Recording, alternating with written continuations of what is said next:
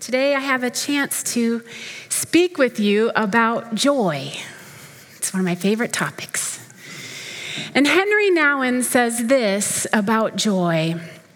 He says, joy does not simply happen to us.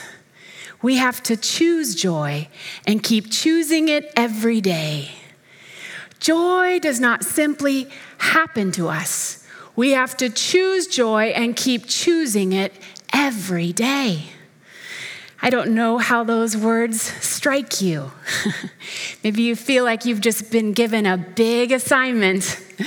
Sounds easy.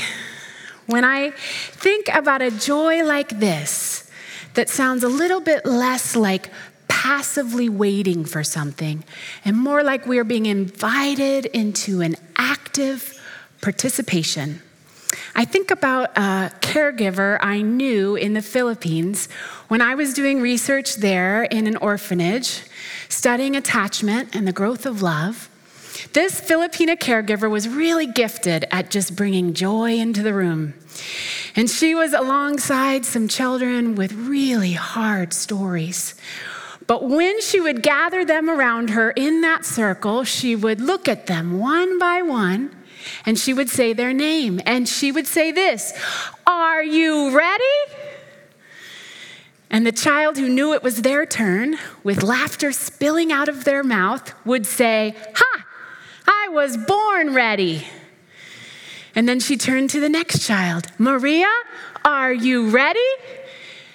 And with laughter and smiles, Maria would look at her and say, "Ha! I was born ready." Well, how many of you showed up to your morning coffee like that today? Ready. Maybe not. And when you consider all that you have on your plates right now, the hustle and bustle, in the middle of it all, it can be hard to show up ready for joy. I don't know what's on your plates today. It's a beautiful winter wonderland. But some of you have had school and work deadlines. You've had social engagements, recitals, concerts. Should I go on the list?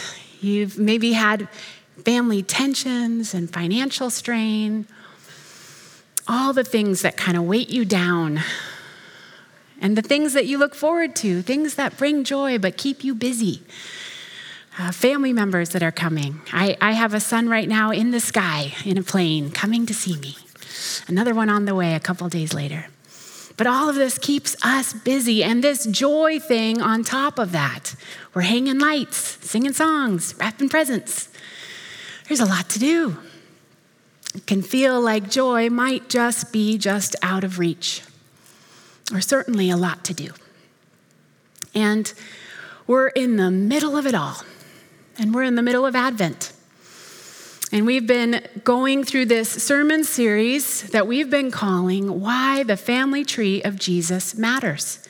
And we've been looking especially at the stories represented by the women who are named in the genealogy of Jesus. We've been talking about hope, talking about peace, talking about love, and today it's about joy. Craig helped us look at what it means to see hope even in the darkest parts of Tamar's story.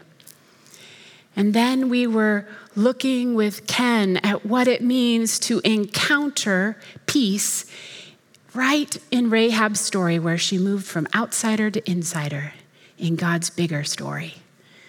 And last week we looked at Bathsheba and this love longed for in her story, even as incredible wrongs needed to be made right. And today, we're going to journey through Ruth, the book of Ruth, and we're going to look at where we can hunt for joy right in the middle of the story, right in the middle of it all. Well, I want us to start by reading Matthew chapter 1, verse 5 through 6, as we've been doing each week, looking at this family tree of Jesus. Salmon, the father of Boaz, whose mother was Rahab. Boaz, the father of Obed, whose mother was Ruth. Obed, the father of Jesse, and Jesse the father of King David. David was the father of Solomon, whose mother had been Uriah's wife. And there's Ruth in the middle of the story. And Ruth's story points us ultimately to Jesus and to a joy that actually changes everything. We're going to look at how that happens.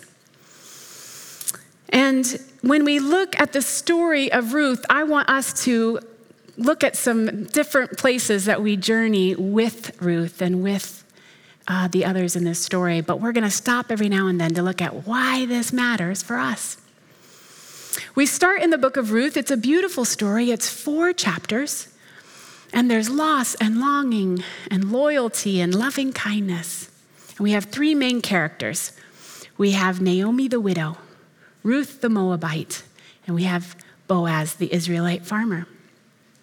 And it starts with Naomi having a home and a family in Judah, in Bethlehem. And Bethlehem in Hebrew means house of bread. And ironically, the story changes when they encounter a famine. And I can only imagine Naomi saying, you can call this place whatever you want, house of bread, anything else, but I am hungry. And sometimes experiences in our lives are like that.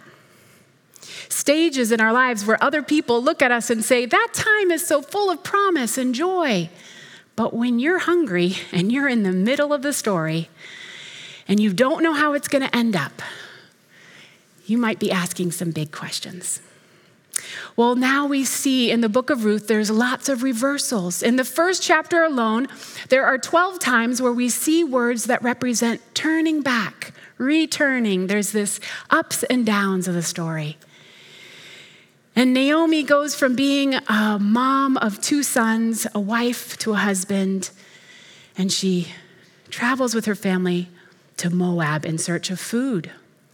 And they find food in Moab, but then her husband passes away. And then they have 2 people join their family, Orpah and Ruth, these brides to her sons, and then her sons pass away. And suddenly we have 3 widows in the story. We have Naomi and Orpah and Ruth. And there's a lot of grief. And they have gone to Moab, of all places. The Moabites were considered a cursed people, enemies to Israel, people who were looked down upon as immoral. And of all places in desperation, there they are. And we can be glad that they found food, but suddenly they've found another type of curse, we could say. They were looking for food and they found loss and death. Lots to grieve. And we read Naomi saying, I came here with family, and she describes herself as being someone with nothing, because that's the way grief feels, doesn't it? When you lose something, it feels like that's the very thing you're aware of that you don't have in your hands, empty hands. I've been thinking about the way that Christmas time, with all its joy, and it does have joy, sometimes also includes parts of our story where there's great grief. And we can encounter losses that make us focus less on the stuff under our tree and more on the empty chair at our Christmas table, or the relationship that we need God's help with. We need some repair. Or maybe in the face of some trouble, we might find ourselves asking God, who am I in the face of this trouble? I don't know what troubles you're facing today, but it can feel like that. One Christmas in my story, I can remember having some joy and anticipation, and then some letdown, some loss. Many of you know parts of my story. I was born in Ireland, and my parents split up, and I moved to the U.S. with my mom and my twin sister. And my father stayed in Ireland there. He was originally from the UK. And I grew up without a dad. And It had been a few years that I had just received a letter from him, maybe once or twice a year. And I always looked forward to those letters. He's an artist and a musician, and so his letters were filled with oftentimes 10 pages of calligraphy-style writing and original artwork. And I really cherished that. And then I got a letter when I was about 6 years old that said he was going to come to meet me. And I didn't know what it was like to be in the same country as him that I could remember or recall, but I was so excited. And I went to school telling my friends, my dad is coming. He's going to be here for Christmas. And I was anticipating that, expecting it. And for a time, I was thinking, I am someone worth coming to, returning to, showing up for. And then he didn't come. And as a kid, oftentimes those things happen and we don't understand why, but it hurts. And if I was somebody worth coming to when he was on his way, when he didn't come, what did that trouble say about me? That's the way troubles are. It makes us ask big questions about who we are in the face of that trouble. And I love the way this proverb that I've really held on to in times of grief speak about loss like this. Proverbs 13:12. Let me read that to you. Hope deferred makes the heart sick, but a longing fulfilled is a tree of life. That puts it into words. Hope deferred makes the heart sick, but a longing fulfilled is a tree of life. Kind of speaks to when your hands are empty and you're looking at something you're longing for, it makes you feel kind of heartsick. But the opposite is true too. When God takes hold of our hurts and our longings, our heartbreaks, it can be like a tree of life that stretches out with branches even longer and taller than our troubles.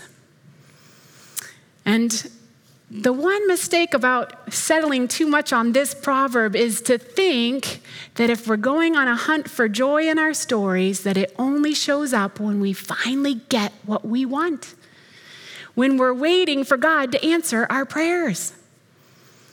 I don't think that's what the book of Ruth has to teach us today. And I don't think during Advent, as we wait on the Lord's coming, I don't think that's what Jesus wants us to hear today either. I've been wrestling with this, and what I have seen is that on my hunt for joy in the book of Ruth, joy showed up in a powerful way before we see God's answered prayer, before we see the provisions and what God was doing behind the scenes.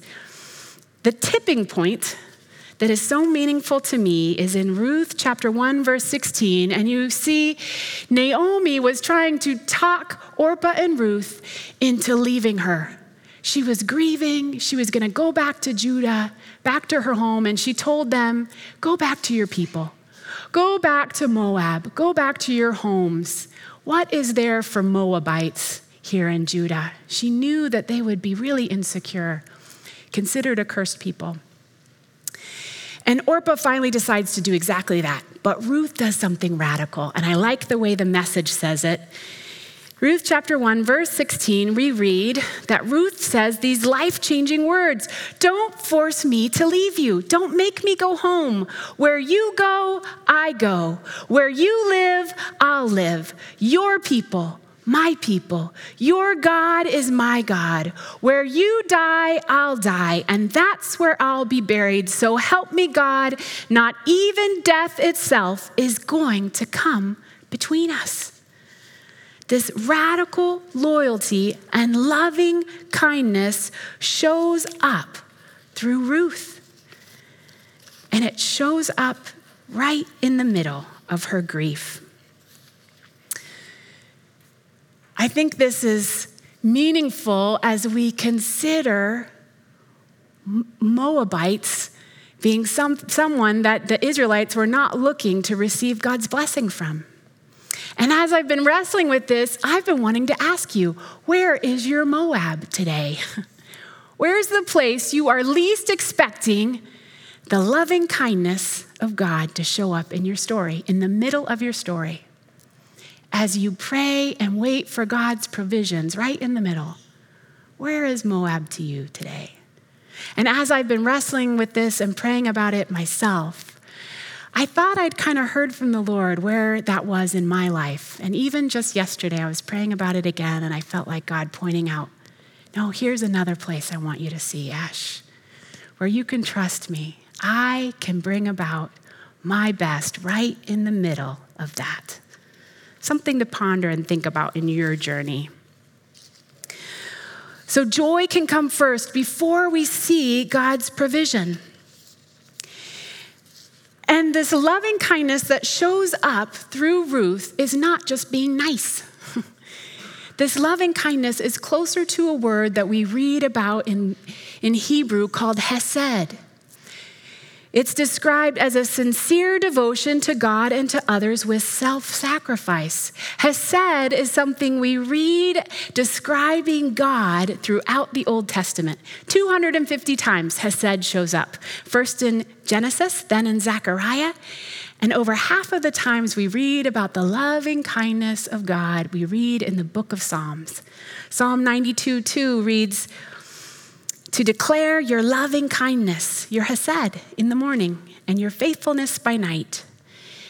Throughout God's big story, we see God's loving action showing up. Even showing up when God's people are unfaithful.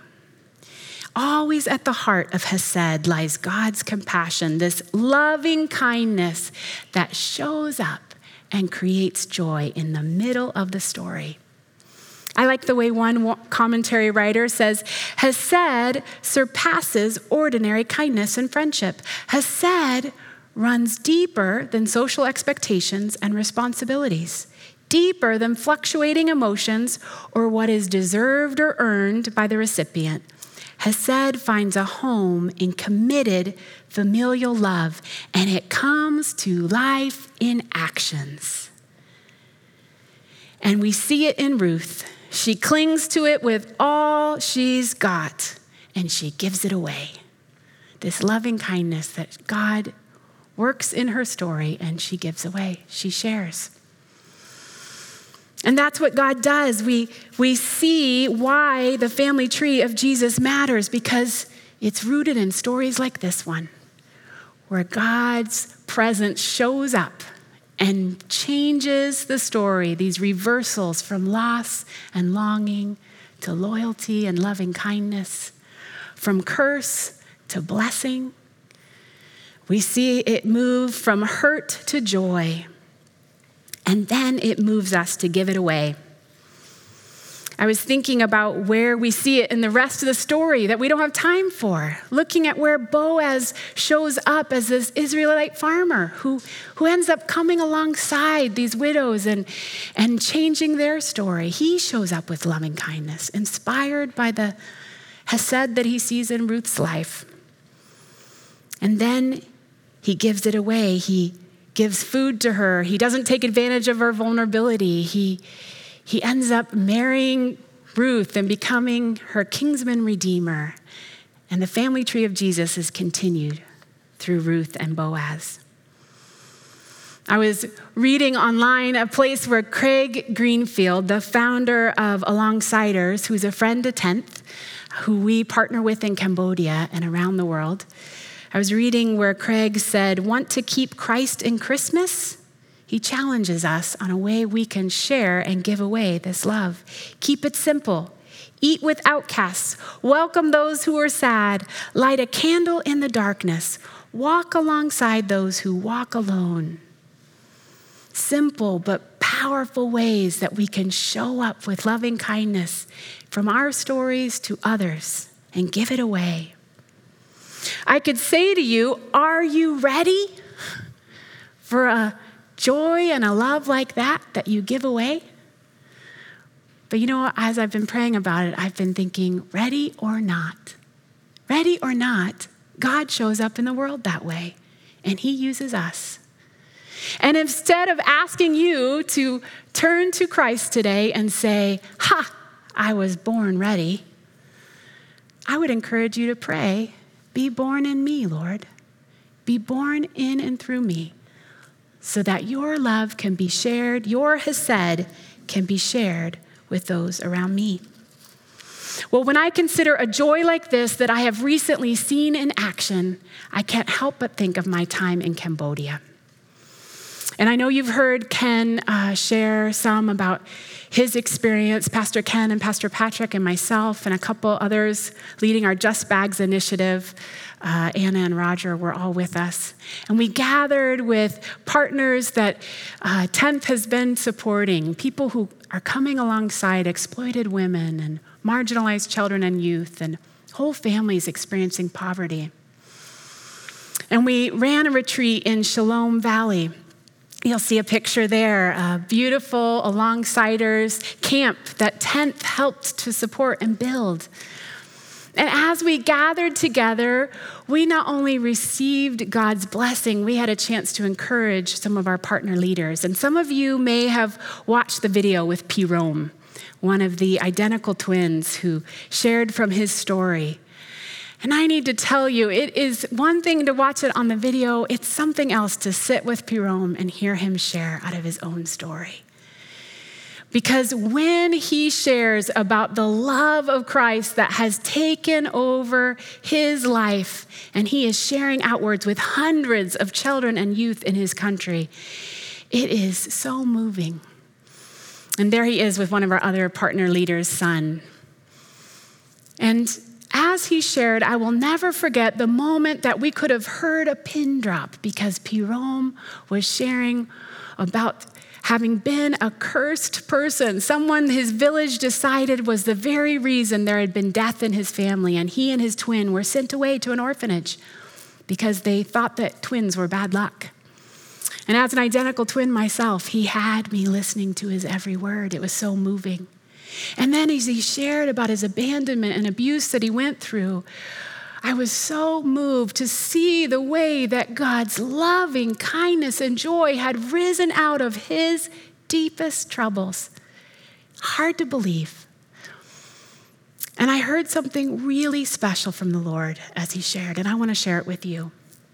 I heard deep in my spirit the Lord say to me, Ash, it isn't loud voices.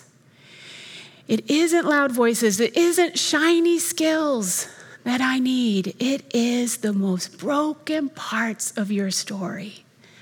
The most broken parts, the biggest trouble you faced, that I want to transform with my love. I can change the world with a life lived like that.